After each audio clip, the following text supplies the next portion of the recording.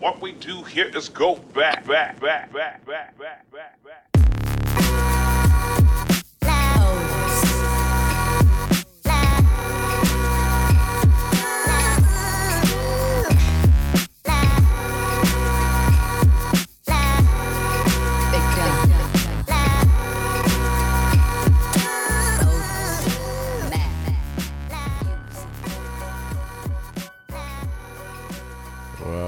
Welcome to the Hustle Sold Separately. We are a weekly podcast dedicated to all of you amazing human beings out there, innovators, creators, entrepreneurs, hustlers, CEOs, producers, artists. Look, people, you guys are all in and out. You're outside the box thinkers. You're probably looked at as crazy at times. Why would you do your own path? Why would you go that route? Doesn't make any sense. You're honored here. You're loved here. I get you. My guests get you. None of us do anything conventional. if it wouldn't even make sense if we tried, right? And so I just want to really thank each and every one of you guys for tuning in each week. And for all my original listeners, thank you guys so much for constantly being part of the journey. For all my new listeners, I'm grateful you're here. Allow me to introduce myself. I'm Matt Gottesman. I'm the founder of this podcast. You can reach out to me at Matt Gottesman on Instagram, at Hustle Sold Separately, and then at HDF Magazine on Instagram if you want to get into the conversation at the creativity and the intersection of creativity and entrepreneurship. And you guys know I answer each and every single text, DM, reply, response, you name it, on the wall in the last 6-7 years. And so it's like that. We build this community. There's hundreds of thousands of you guys. There's millions of downloads. I'm grateful. Thank you for being here. And you guys also know, and for my new listeners, we don't glorify or glamorize end success. It's such an arbitrary word. You know how I feel about this. It's not metrics. It's not titles. It's whatever the hell you want for you. All right. And I say that very passionately because success is really more of an inner vision for yourself. What do you want for yourself? And don't be so, quick to allow society to dictate what that should be for you. Right. So that's why we don't talk about end results here and end success the way a lot of media does. We actually get to the heart of like the real stuff that, a lot of the guests have also realized in their own path and what's worked for them and what continues to expand for them. So really appreciate you guys. And we're going to have another great show talking about adding more value in business, in your relationships, in your approach, when you are an underdog, how to be more effective, and of course, constantly adapting to change. If this wasn't a year that you already realized that, then I don't know what else to say. But now more than ever, look, you have to have flexibility, right? Value comes from understanding your value, your worth, your growth, your mindset. What are your needs? What are your wants? What are you looking for? Negotiations, I believe, are a win-win in a lot of ways. I know society sometimes teaches a win-lose. I don't agree with that. And, maybe my guests will say the same or different. It doesn't matter. Either way, it's good perspective. But we're living in a very interesting transformational time. So we're going to talk a lot about these things. And I've got Brandon Steiner. He's legendary, author, CEO of the Steiner Agency and the Collectible Exchange, inspirational speaker. He's been a salesman for over 50 years and turning his paper route into a certifiable business to changing the face of memorabilia, sports memorabilia, and others. He spent almost his entire life perfecting the ideals of customer service. That is not easy. I just want all of you to know, to constantly be having an effective relationship with the customer, the most important person, and keep giving a better and better experience is everything. He's got an unparalleled understanding of the service industry, and now he's got his sights on educating the next generation of exceptional salespeople. He's the foremost authority on creating value in yourself as an employee, exceeding your customers' expectations by figuring out what else, which I preach a lot. So I saw this and I'm like, yes. And then many other topics that'll really help you. It'll increase your sales initiative. How are you growing your business or as a leadership of your team or, even as an employee of a company, right? He's written 3 books, Living on Purpose, stories about faith, fortune, and fitness that will lead you to an extraordinary life. You got to have balls, how a kid from Brooklyn started from scratch, bought Yankee Stadium, and created a sports empire. And the business playbook, Leadership Lessons from the World of Sports. So he's got a few things to say based on some really amazing experience and wisdom. So it's great to have him on. Brandon, thank you for being here today, man. I really appreciate it. No, thanks for having me. I appreciate it. And I've got to just jump in on a couple of things. I loved your introduction and love your platform. I think it's critical, and we all need a little bit of a boost and a shot in the arm. But I think there's two things I wanted. You mentioned something about success, and you mentioned something about value, and I think those words get thrown around really easily. And success. Listen, success was me getting out of bed this morning, possibly, but Yes. what I want to focus on is, as far as success is concerned, is that it really doesn't matter where you're at. And that just simplifies everything. I mean, only thing that matters is where you're at. It doesn't really matter. It only matters what you want to accept. So whether you've won 5 Stanley Cups, whether you've won 3 MVPs, whether you've made $20 million, it's successful. But the question is, are you willing to accept that, or do you think you could do better? And my view is on success is that to be extraordinary, most people avoid extraordinary because they have some success. And I think success gets in the way. It's a deterrent, and that could actually be almost a negative of resetting your focus and goals to doing much more than what success brings you, which is extraordinary. Extraordinary is your constant view of not accepting where you're at.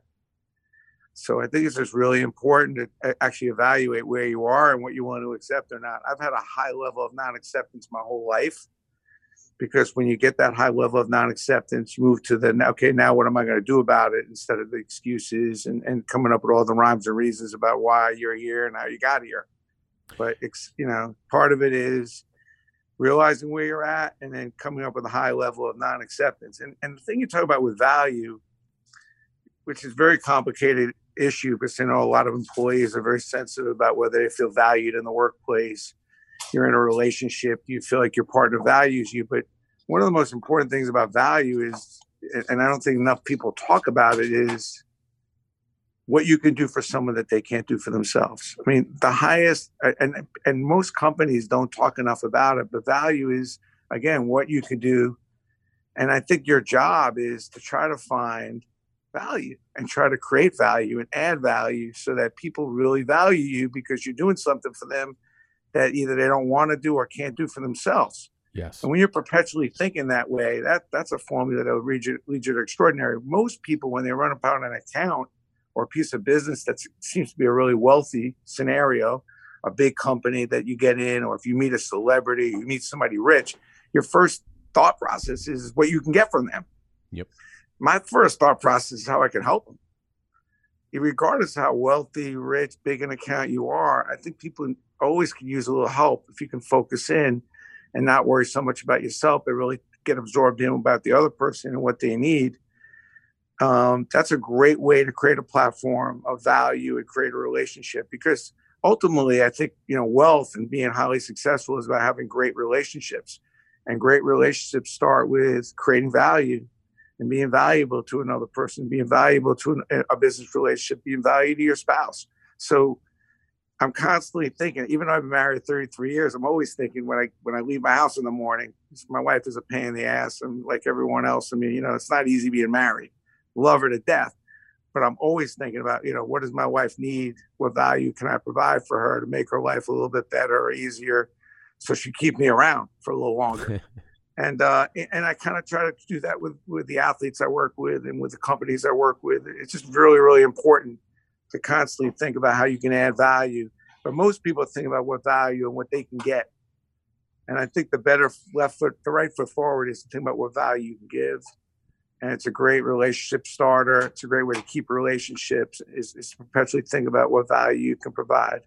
And I like to think that I've been doing that for my customers for a long time, because I do value them. They're everything. And I want them to open up a box and get a wow. I want them to feel like they got something that's special, that's different, that there's some love put into it. So, if you're not fanatical about what you're doing and about wanting to do it even better tomorrow, I know I'm on a little bit of a rant here, but, I'll just say this, and we'll continue on, but there's only 2 reasons why we're here on this earth. I mean, if you think about it, there's millions of species on this planet. Dogs, birds, cats, bears, elephants, fish, none of them can get better. The human species is the only species that has the ability to improve and get better. You're never going to wake up in the morning, your dog have walked itself, fed itself, and is reading the paper in the corner. Goldfish in the tank is going to be doing all kinds of backflips and new strokes. We're the only ones that can get better. That's why we're here, to make and figure out how to make this world better and how to improve it, and how you could do more for you, your family, your community, your company. And the other reason why we're here, which I know when God gives us these challenges like this virus and all these other things, like we're here to help each other. Yep. God doesn't give us always the solutions, but you see when we collaborate, even with this virus, the fact that we have a vaccine such a quick pace is because of collaboration, because of everybody coming together. And it's unfortunate that you have to have adverse conditions to get everybody to realize it. But it's really one of the most important, if not the most important things that we all got to remember, is that we're here for each other. We're here for our family, critically, our community, not just to fill up our pockets and make a shitload of money. Although there's nothing wrong with that. I like doing the money grab from time to time, and I like making money and living because I've worked hard and living well. But at the end, I know that, I got to improve. I got to get better. And when I don't want to do that, I'm going to check out. I'm going to go home. I'm going to stay home because I've lost my real reason for being here. So if you're listening to this and you're not thinking about really improving in some way or helping in some way, you may be down because of the virus. If you're down, you're not feeling good, you've been, maybe your industry has taken a huge hit, which I feel horrible about, people that are out of work. I know it sounds crazy, but figure out a way to go and stop and help somebody. Do whatever you can to help someone, to do something to make someone else feel better, feel good. And then hopefully this too shall pass, and there'll be something bigger and better around the corner. So, I have a real strong feeling about success. And the reason is when I grew up, my mother was always like, success, it's common. I think it's good if you want to be successful, but you have the ability to be extraordinary. So I never wanted to be successful. I always wanted to figure out that I was going to be able to do something to be the best at it. Wasn't sure what that was going to be, and I'm still not there yet. I still feel like I could do a lot better work in the industry that I've picked and put my mark on it. So, it's funny. I was at a fishing tournament. I was roommates with this coach, Mike Keenan, who won the '94 Cup. And he said to me, he goes, Brandy, one of the hardest things is not setting goals and accomplishing them. It's setting goals, accomplishing them, and immediately resetting. Yep. Most people, you set a goal, you accomplish it, and you hear these, I'm good, which is the words that scare the hell out of me, because it's just, I immediately reset. And when you look at the great ones, it's funny. I was thinking of Jordan when I was watching his documentary. Yeah. As soon as he won that first championship, he's like, this was good, but I got to get another. Kobe, no matter what he did, he had to beat the next thing. And the great ones always want more, to do more. They're grateful for what they've accomplished. And you see large amounts of gratitude, which is so important, to be grateful for what you just did or what you have. It's not a never be satisfied thing. It's just, you could do more. So it's there has to be gratitude mixed into all this. To move ahead and want more, you have to be grateful for what you have, whether it be so little or not a lot or not enough. You still have to find gratitude for what you have. And given the fact that if we're born in this country and we're born to the human race, it's a pretty good start right away. The fact that we can be better, do more, living in this, it's a pretty incredible scenario, especially living in the United States when you think about it. So I'm grateful.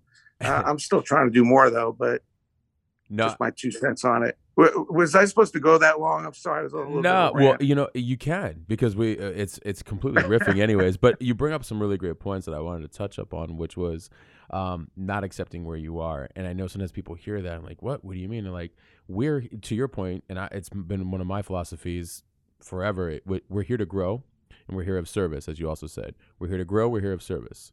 We're here to grow. Yeah, I got up to today, but if I woke up and I have a pulse, my work isn't done yet. And if I'm here to be extraordinary, which we all are, I have to get up and push the boundaries of that level of work and keep going further and further and further and further. And I think that sometimes I love like when people say when I retire, when they use that. I've always laughed. I did a post I'm like, retire from what exactly? And I get it that there was a whole other way of being within business and work and all that stuff, and you get to a certain age. I just don't subscribe to that philosophy. My father. I don't think you work your tail off. Like, I don't think Tom Brady has worked his tail off to be the greatest quarterback maybe of all time, so that one day he could retire. Right. It'll always be something that he expands on. That's why, like, people laugh, like, why doesn't an athlete retire? I'm like, you think that athlete's put his life work into trying to be the best of what he does, so one day he could just retire? It's the game. You're deeply in love. You gotta. It's not that you love what you do. You're deeply in love with what you're doing, and you gotta want to like help people legally, than want to be a lawyer. You gotta want to help people get better than be a doctor. You got to want to play hockey and get on that ice and play the sport more than even being a hockey player. Like, and I think people forget that. Like, if you're doing something that you're hoping your goal is to get to the end so you can retire, you really need to get a walk around the block and really think about what you're doing and why you're here, because you're probably wasting a lot of time. But there are some opportunities and there are some jobs that are extremely necessary. I love my post office worker. He comes, he's diligent, rings my bell when there's something important. He's the best post office person I've ever had. Love him. Critical person to what I'm doing. And we get a lot of packages delivered. So it doesn't really matter what you do. I mean, you can find importance and be the best at what you do and push the envelope and look to change it to make it better, which is kind of my thought process, which is sometimes, I overdo it. And you got to keep trying to keep, somewhat of a check. I don't like to use the word work-life balance because that's bullshit. Literally. I'm going to leave right now. I mean, I just cut 14 deals, so let me go home because no. But you got to respect life. You got to make sure that one of the things I've learned the hard way is, like, your health, obviously your family. You don't want to go home and be, if you ask your kids to rate you on a 1 to 10, they say you're like a 6 or a 7. I mean, that's depressing. So, that's one of the things I talk about, living on purpose. Like, I definitely had to improve on being a better parent, being a better spouse, being a better friend. I wasn't going to, doesn't still negate the fact that sometimes I get on a 2-3 week run. I'm working like crazy, but I do remember the importance of getting home for dinner or doing the little things and remembering that my friend is struggling and maybe I can't make as much money today because I got to go see my friend and help them through. And that's the different brand than maybe 20 years ago, where I would just, so focused, so singular focused. And I think that that's a mistake, because you don't want to be singularly successful. You want to be extraordinary, one thing. You want to be an extraordinary person as an overall. And part of that comes from your health and your fitness and your connection with your family. And it's hard. It's a lot of work. It takes a lot of work to do all those things and keep it on track. But I will say it's doable, if you have a good strategy and plan. Well, I realize I hear you. I mean, 20-year ago version of Matt was singularly focused and chasing after one goal, and it was probably more financial, not probably. And I got to a place where my health, my relationships, my partnership, my friendships, my finances, my body, my food, my nutrition, my everything all at once requires me to be actively present, understanding, inquisitive, and executing it. And that takes time. So I stopped focusing singularly in one area and started building in all the areas that encompass our body of work while we are here. Now, does that sometimes slow a couple of things down? Maybe.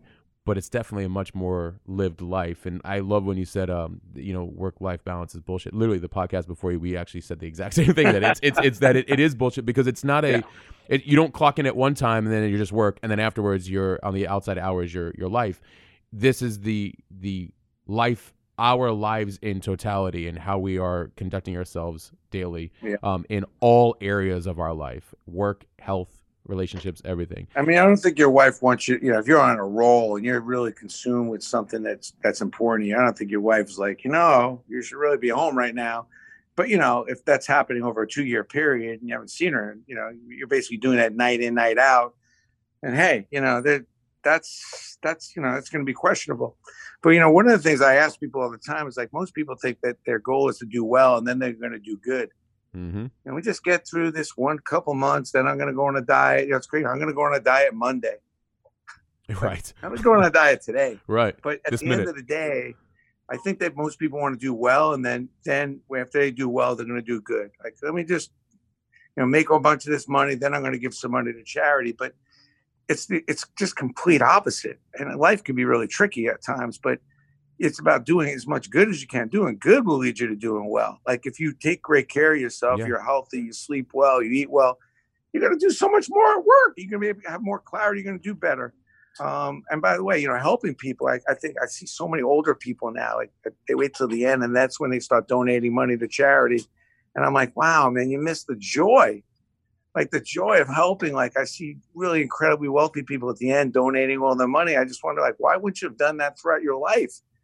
Helping people is not a burden. It's really an opportunity that will lead you to share joy.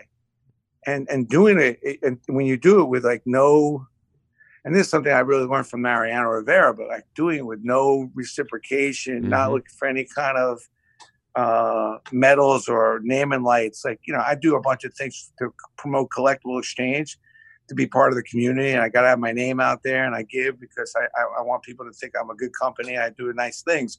But the real giving for me is, when you're able to do a bunch of things and help people with that don't expect it, that just need the help. And then, there's nothing that ever going to be able to give me back or do back. And I'm fine with it. But there's tremendous joy in knowing that. And until you try it, because I didn't get it until one day Mariano just killed me because I was kind of bragging about this donation and this charity I was helping.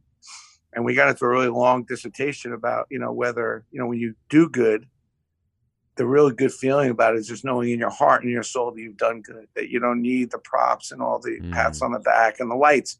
And then I tried it, and it's just phenomenal. And I highly recommend it for people out there to, when people do come to you, is not to be so judgmental about, wanting to help. I think sometimes you get into judgmental. Does this person really need help? Is this charity? If people need help, then help. Give to give, and you'll be surprised at the joy you'll get from it. And it's one of the things I talked about in my last book. Living on purpose is about faith, fitness, and fortune. And those are the three things I thought would be most popular because everybody wants to get close to God. So I figured, the only way you get close to God is you got to die. But I knew it would be a catchy thing on the cover of my book. And then, they want to lose weight. That's another catchy book. And I figured if you cut off your arm, you could lose weight. But I don't think anybody wants to do that. There's no really lose weight scheme that's out there. I don't care what anybody says. You gotta change, your mindset about how you're going to eat and come up with a strategy. And then, the only way you can really get rich quick is if you have a rich relative that dies and leaves you in their will, or maybe you buy a lottery ticket. So there's no overnight get rich quick scheme. I haven't met anybody that's done anything extraordinarily financially that hasn't really worked really hard to do it. So that's kind of my mindset on the book is the strategies, and really all three of my books is just the strategies of, and particularly now I don't tell you what to do. I just showed you. I was just an idiot, thinking I knew what I knew, and then what I learned about how to do it better. So it's always easy to watch somebody else fail. Like when I go and speak, people always want to know, what's your biggest failures? Where did you screw up? Pick a decade. Like, oh boy, how much time do you have? Pick a decade. So that's what the third book was. Is I got in a review on my "You Got to Have Balls" book, and the guy says how perfect everything was for you, Steiner, and how everything's worked out. And it was, listen, the Balls book was, really transparent and true, but I did neglect to put some of the, the slips and falls and breaks. So I was kind of, I know it's just one review, but I was like, he's probably right. I wasn't as transparent about some of the problems. My family wasn't too happy about the transparency because I told some stories about figuring out how to be a better dad and just how to be a better employer, how to be a better manager, how to handle my employees better. Like, there's just so many things to learn. And I was more transparent about the screw ups and talking about not only that I screwed up, but then what I did to fix it and where I went to go and learn how to fix it, which is, I don't think there's any problem that any of us have where there's not a real good solution.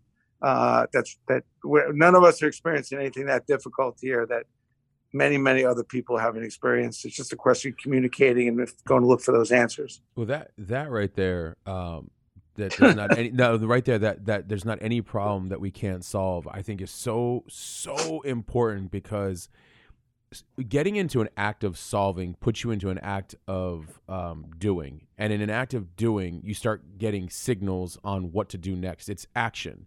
And I think that when people are left alone too much to just think about things versus being like, okay, I get it. This is how you're feeling in this moment, whether it's yourself or with your clients. Especially, I've done this with my clients countless times. I'm like, let's work on, let's digest what's happening here, and then let's now focus on what would be a viable next step to solve it. It instantly, whether yourself or with clients or with business, injects you right into a next step. And the busier you are kept with intention and intentional next steps, the closer you are to, well, one, the calmer you actually start to feel inside, because I feel that really what makes people panic or fearful or, just stay stuck is because they're staying in a motion of just thinking about it versus like, no, just get into an act of doing it.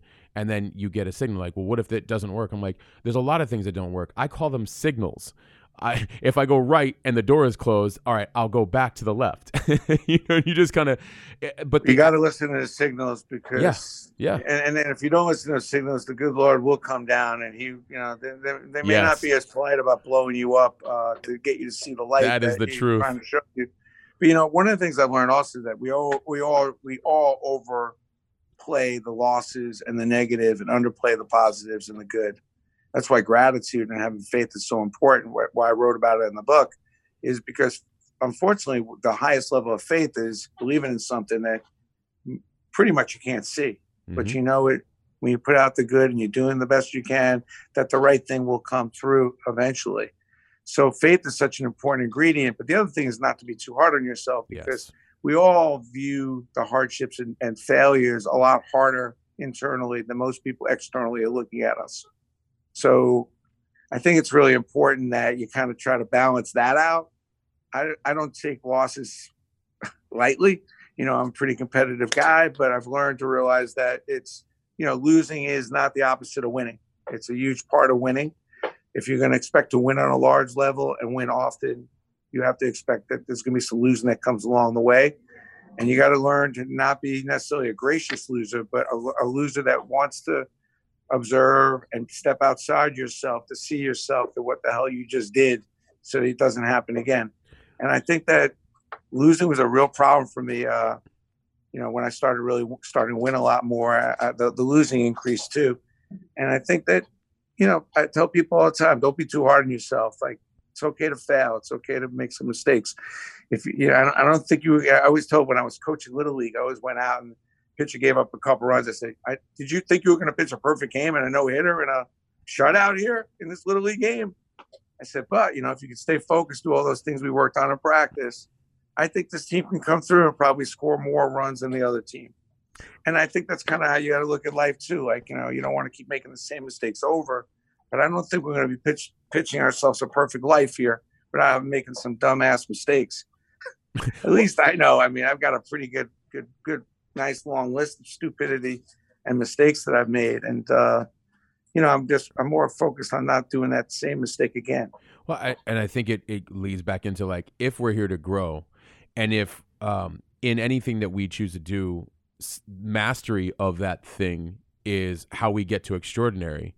Well, then, I'm not going to have a perfect game at times, because I need to constantly be humble enough to watch the tapes of my life, or in this case, a sport, and be like, here's how I can improve it. Here's how I can improve it. Here's how I can improve it.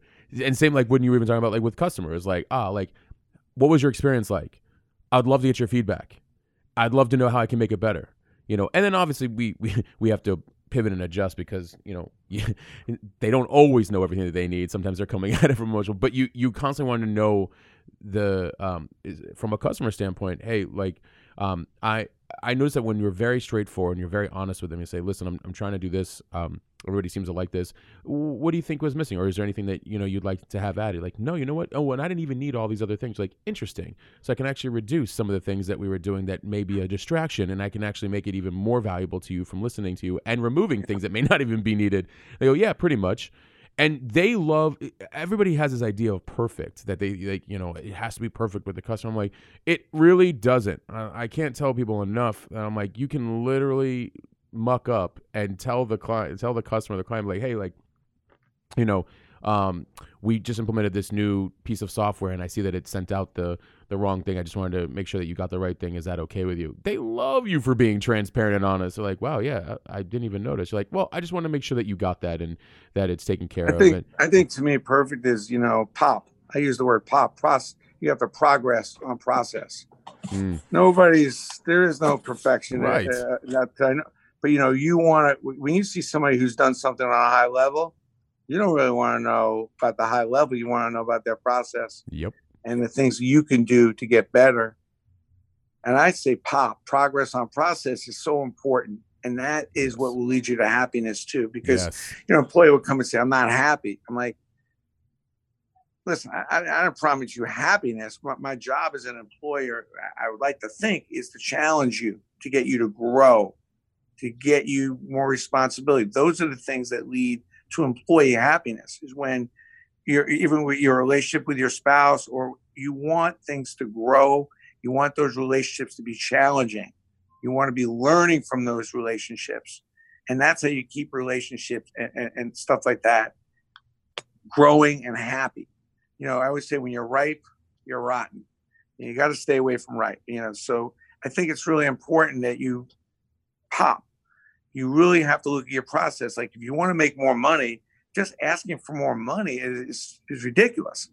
It doesn't make sense. Like, you need to think about how you can be more valuable and how you could do more in a day so that it makes sense for somebody to pay you more. And that's your process. Maybe there's something you could do faster. Maybe there's something you could do less of, another thing you could do more of. I always say, like, in every employee review I do at this point, another thing I've learned along the way is getting into all the stuff. That's the stuff you should be talking to employees about a day to day. I only talk about two things when I talk to an employee in a review. Here's what I love that I really want you to do more of. You kick ass at this area. You need to do more of this. I don't know if I have time. And by the way, this is what I don't like. You need to do less of this. That's my review. Yep. You know what I mean? And I think one of the common denominators with most employees and most people I talk to is time management. You kill yourself all day. You're working hard all day. You wake up in the morning and you're not sure how the hell you're going to do everything that you need to do. You go to sleep at night and now you're thinking about all the shit you didn't do and how you're disappointed yourself or disappointed other people. And consequently, you start beating yourself down. You didn't meet up to your expectation of all the shit you had to do. You weren't efficient. You're not good enough to do all the stuff you said to yourself you were going to do. So how you prioritize, I call it my MVP list, your most valuable priorities. How you prioritize what's important, who's important, and doing what's important for who's important is going to dictate your mindset and how you feel. Because nobody wants to wake up in the morning and feel like, oh my God, I got all this to do. There's no way I'm going to do it. Then you go to bed at night and you feel like a failure. Yep. Because you didn't do it. So how you set yourself up to succeed, and your most valuable priority list is critical. But the other list that I highly urge everyone out there to do is your not to do list. The people you must stay away from that are going to suck you dry, take up your time, that who they are. They're usually the worst employees. They're usually friends that you should have defriended many years ago, that they're 2 hours on the phone. They don't even want to help themselves, but they're asking you for help. You know who they are. And those are the things and people that end up ultimately taken away from your MVP list. So the best way to get your MVP list great is to really tighten up your not to do list, because it's only a couple little things that happen in a day that could really throw you off track. And before you know it, your MVP list went to shit. And I do think it's a big part of it, because when you go to bed, you want to feel good.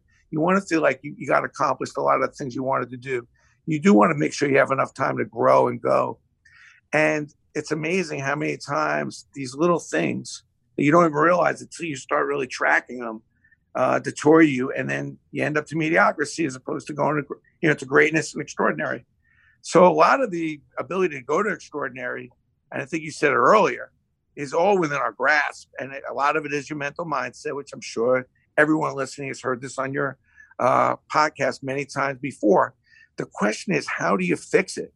Yes. And you fix it by making a list of the most important things and making a list of things that you got to stay away from, are two very nice little tools to kind of maybe get you on a little bit of a more express track to becoming that extraordinary person you want to be. What I love about that is, and this audience knows, I drill them with lists all the time. And one was a needs list. But what I love about the most valuable priority and the not to do list, and whenever I've asked somebody like, well, what do you want? Like, where do you need to prioritize your time? What are your needs? And they go, well, I'm sometimes they know like, oh, it's all up here. I'm like, first of all, you need to write it down. That's number one. Number two, I'm like, you need to get very clear on that. And they're like, well, I do feel a little unclear. I'm like, perfect. What don't you want in your life? That will help you dictate what you do. So you were spot on when I never called it a not to do list. I just would say, hey, figure out what you don't want. I think that's exactly. It's perfect what you just said. Who takes up your time that you wouldn't want it to? Who's, what environments are not good for you? Where is there toxicity? Where is there people pulling you off of your game of life and just, energetically draining you? And what are things that you just, don't want in your life? And then, but I always urge people like, what do you want? What do you really want? You ever ask somebody what they want and it looks like a deer in headlights? And I get it because more often than not, that's not something that gets asked as often, and it should. But I love asking people like, what do you want? Like, what do you really want? Like, oh, well, and I'm like, right? I'm like, why are you not energetically not easy? Living? Yeah. That answer is not an easy answer. Right. Not at all. But I love that. That's a great question that you should ask yourself individually, without having somebody else ask you. You should be asking yourself that question always, pretty often. It's such an important question. What do you want? And most importantly, whenever you decide to figure out what you want, you got to make sure you also remind yourself that you deserve it. Yes. If you're telling yourself that you deserve the best. My mother always said, if not you, then who? That was my mother's favorite line was, you got to have balls. And that's why I dedicated that book to her. And it's a lot of the lessons that she taught me. It's really not a sports book. You got to have balls. It's all the shit my mother taught me that I made a ton of money off of. And one of her favorite lines, if not you, then who? Yeah. And it's about having balls, about being resilient. It's about having a fight, not giving up, and not taking no for an answer, not even taking yes for an answer. It's like, forget about it. Who cares what everybody else thinks? It's about what you think and how far you want to take it. The hell does that person know? It's like, and she had a lot of balls for, especially a woman back then in the 60s, 70s, running businesses and showing me how businesses could be run and why people would come up short. So, knowing what you want is a key thing, making sure you deserve it, because if not you, then who? Yeah. I never would fear, some of the crazy stuff that I've done. I mean, I had a learning disability. I got almost a 0 on my SATs. I was just telling somebody I had 760 in my combined SATs, and I've written 3 books. I had to take freshman English twice at Syracuse, and I've had a radio show for multiple years, TV show for 10 years. I mean, I love when people keep telling me about all the shit that I'm not supposed to do, because some knucklehead came up with a test and he thinks that's the reason why somebody should go to one school over another. I put myself up against any Ivy Leaguer.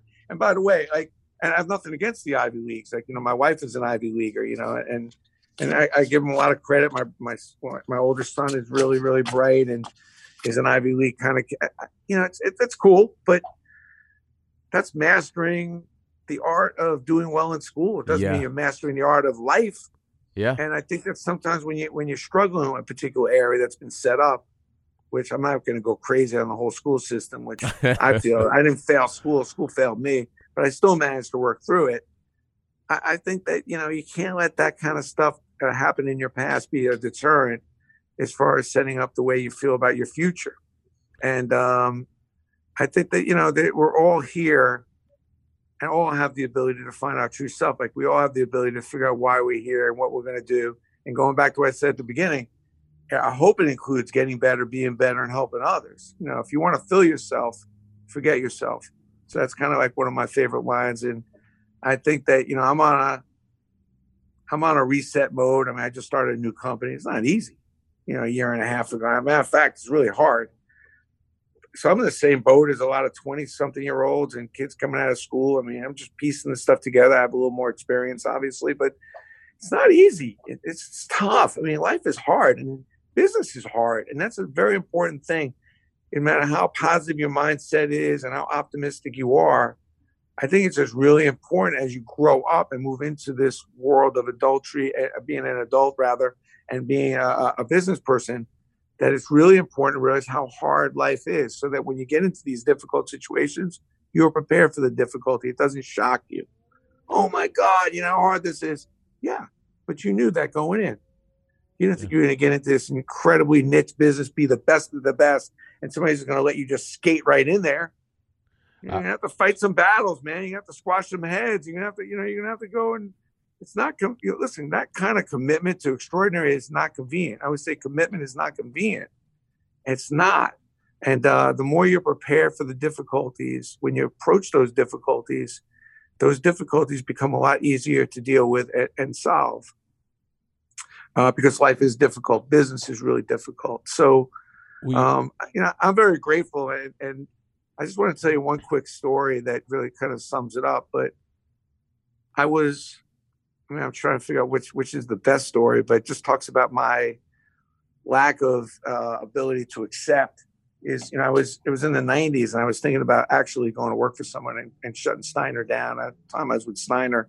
I'm not with Steiner anymore. Obviously, I started a new company, Collectible Exchange. But back then, my wife was like, I think you got to get a job. We're starting a family. And, I'm on the train, and I'm looking at this picture of Mark Messier in 1994, who just won that Stanley Cup. He was a Ranger, God, and amazing.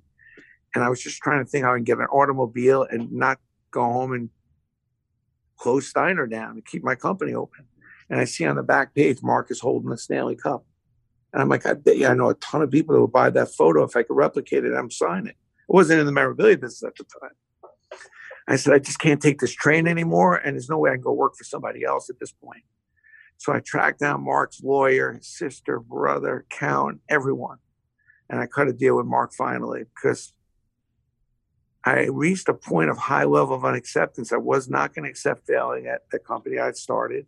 I wasn't going to go work for someone else, and I did not want to take this train anymore. So I took a little bit of a risk, and it took me about 3 months to create this, what would end up being the beginning of my collectible company, as Mark Messier as my spokesman. And I got off the goddamn train. I bought a car, and I actually started making some decent enough money to give my family enough faith to think that maybe I could take this and pull it off. So sometimes you got to get your back against the wall. And we're made for the adversity. Like this virus, you're pivoting. You should always be in a pivot mode. You should always be in a get ready to change mode. You should always have a plan B mode. Even if you play the game within the game with yourself, your only best results always come when your back's against the wall. Your best results are always going to come when you have nowhere to go, nowhere to hide, nowhere to run. So put yourself in that position. When people come and say, oh, I'm pressed. I'm like, good. That's what we're made for, to deal with pressure, to deal with the press. Because that's when we do our best work, and that's when we learn the most, is when our backs are against the wall. It forces us to do everything we have to do to get the best out of us and to see the potential and see the opportunities to go after it. So what I say is, why do you have to wait for something crazy adversity to happen to put your back against the wall? Get your goddamn back against the wall on a regular basis. If not real, make it happen. I mean, can you imagine Michael Jordan going into a championship game and he's worried about Joe Dumars? Or he's worried about some other guard that somebody's talking trash and says that maybe he's better? Are you kidding me? That's him just playing the game, putting himself against the wall, questioning his manhood, questioning how good he is. That's a small little microscope of it all. But think about the business you're in, the promotion you want, and what it's going to take to get hostile, to go take what you know you're more than capable of getting. The problem is, are you up for the challenge? You have the mental stamina. And the way to create that mental stamina and the way to create that kind of energy is to get your back against the wall, because that's when we do our best work. And that's when all of our senses, that's when everything goes to the highest level and you're ready to do anything and everything. I don't want you to tell me, oh, I'm doing the best I can. I want you to tell me you're doing everything you can and then some, and be ready to take feedback and take advice, whether it be from this podcast or from anyone who's willing to give it to you, to give you a slight edge to maybe get where you're trying to go. Well, that's the mantra of where my head's at. Like, my back's against the wall. I haven't had to work a day since I'm 40. So I've had to play a lot of these games. I mean, because I've been fortunate enough, but my back's against the wall, man. I'm feeling like any day they're going to take all this away from me.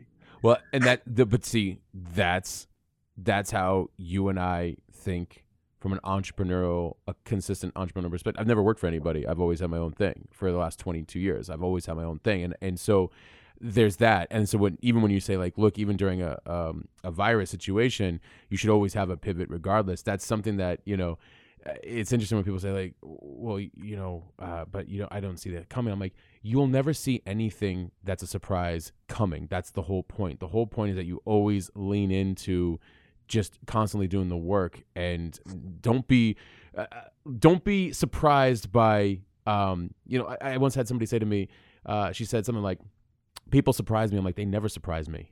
And she's like, what do you mean? But like, what if they do something that you didn't see coming? I'm like, I always expect people to be people. I always expect things to be uncertain and anything that anything can happen. So I'm always constantly moving and making things happen. So I'm prepared mentally, physically, spiritually, and financially, that no matter what happens, I'll be able to make some sort of an adjustment. And if I'm not, I'll find a way. I'll give you a good example of, I always say, don't run from your problems, run to your problems. Lean into another thing that's a deterrent that gets in the way of more success and extraordinary is when you let some of your problems weigh you down. In 1992, my bank was Citibank on Madison Avenue, and Mr. Gonzalez called me and says, Brand, we got a problem. I had to bounce 2 of your checks. So what? I thought I had an overdraft. He goes, well, you're over in your overdraft and you have no money. And I had to bounce. What ended up happening is Phil Rizzuto, the Yankee Hall of Famer, former shortstop, his check bounced $1,500. So I go running down to the bank and said, of all things, how could you bounce Phil Rizzuto's check? I mean, it's a Yankee, man, that I work a lot with. And Phil was killing me, yelling at me, how you can bounce my check. So I go down to Gonzalez and say, how can you bounce Phil's check? You can give me a break. Maybe I could come down. Maybe I could figure out how to give you the money. He said, no, there's 2 checks that bounced. I saved you on one of them. I just couldn't save you on both. I said, well, if anything, don't bounce Phil's check. He goes, yeah, but the other one was Mickey Mantle. I said, well, okay, good idea. Not to bounce his, good idea. So I roll forward and I'm talking to Phil. And I said, Phil, you're 100% right. I screwed up. You're right. You're 100% right that you should be mad at me, but I'm going to make it up to you. And remember, I spent 2 years every way I can trying to find different work, doing different things, trying to create value for Phil. And he was not a big name back then. But in 1994, the Veterans Committee decides to put Phil Rizzuto in the Hall of Fame. And I go and sit in Phil's living room, which everybody wants to represent this Hall of Famer, including me. And Phil says, Brandon, there's a lot of people want me to sign with them, but I'm going to sign with you. You know why? Because when we had a problem, you did the wrong thing. You stepped up, told me you were going to make it up to me, and you have been, and you made it right. Mm-hmm. It's never the wrong time to do the right thing. It's never the wrong time. And here I spent a couple years. I never knew where it was going to go, but I told him I was going to make it up to him, and I really tried every which way to make it up to him. Here I am now, I'm in his living room, and I signed one of the most pivotal deals in my company's history, because that was a very, very big deal to sign a Hall of Famer, Yankee Hall of Famer, and it opened up 1 million doors. So you think about, if you're listening, when was the last time you had a confrontation with someone or an argument? And did you really try to fix it and compromise or bend? And maybe even if you weren't 100% right or wrong, maybe give the other person the benefit of the doubt.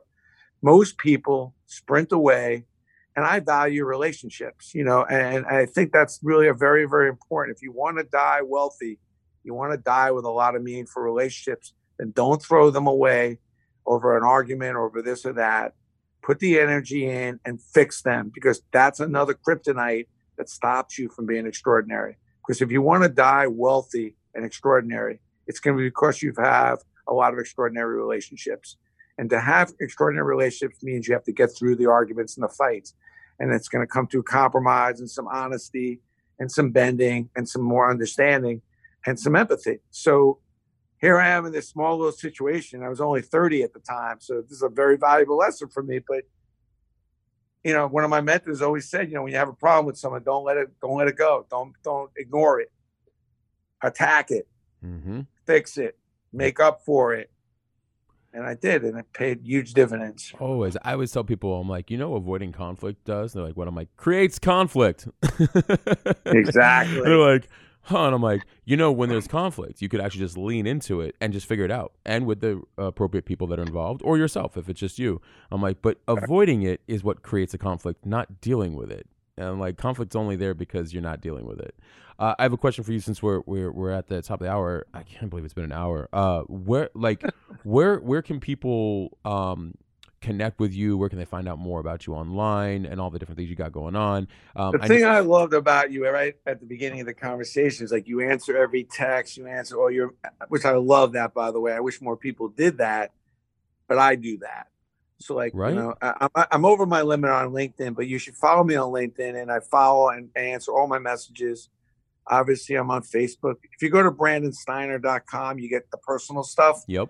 And if you want to get a copy of the book for free, go to Collectible Exchange. That's like my new company, where it's kind of a form of eBay. So you can buy all kinds of extraordinary collectibles, but you can also sell your stuff. If you have stuff you want to sell or find out the value, Collectible Exchange is your place at cxstuff.com. So that's the place to go.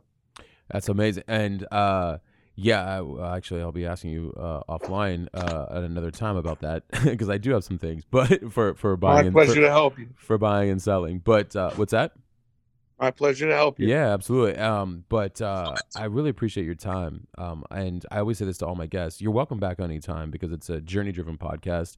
The journey, to your exact point, the journey's never done. And like 6 months from now, really 3 hours from now, but like 3 days from now, 3 hours from now, 3 years from now, but you're welcome back on anytime you want to discuss any really other topics that you deem necessary. Well, I got a million topics. I love management. I love motivation, inspiration, and helping people grow, because that's why we're here. And I love sharing it. And I've studied management and leading people since my whole life, since I'm a kid.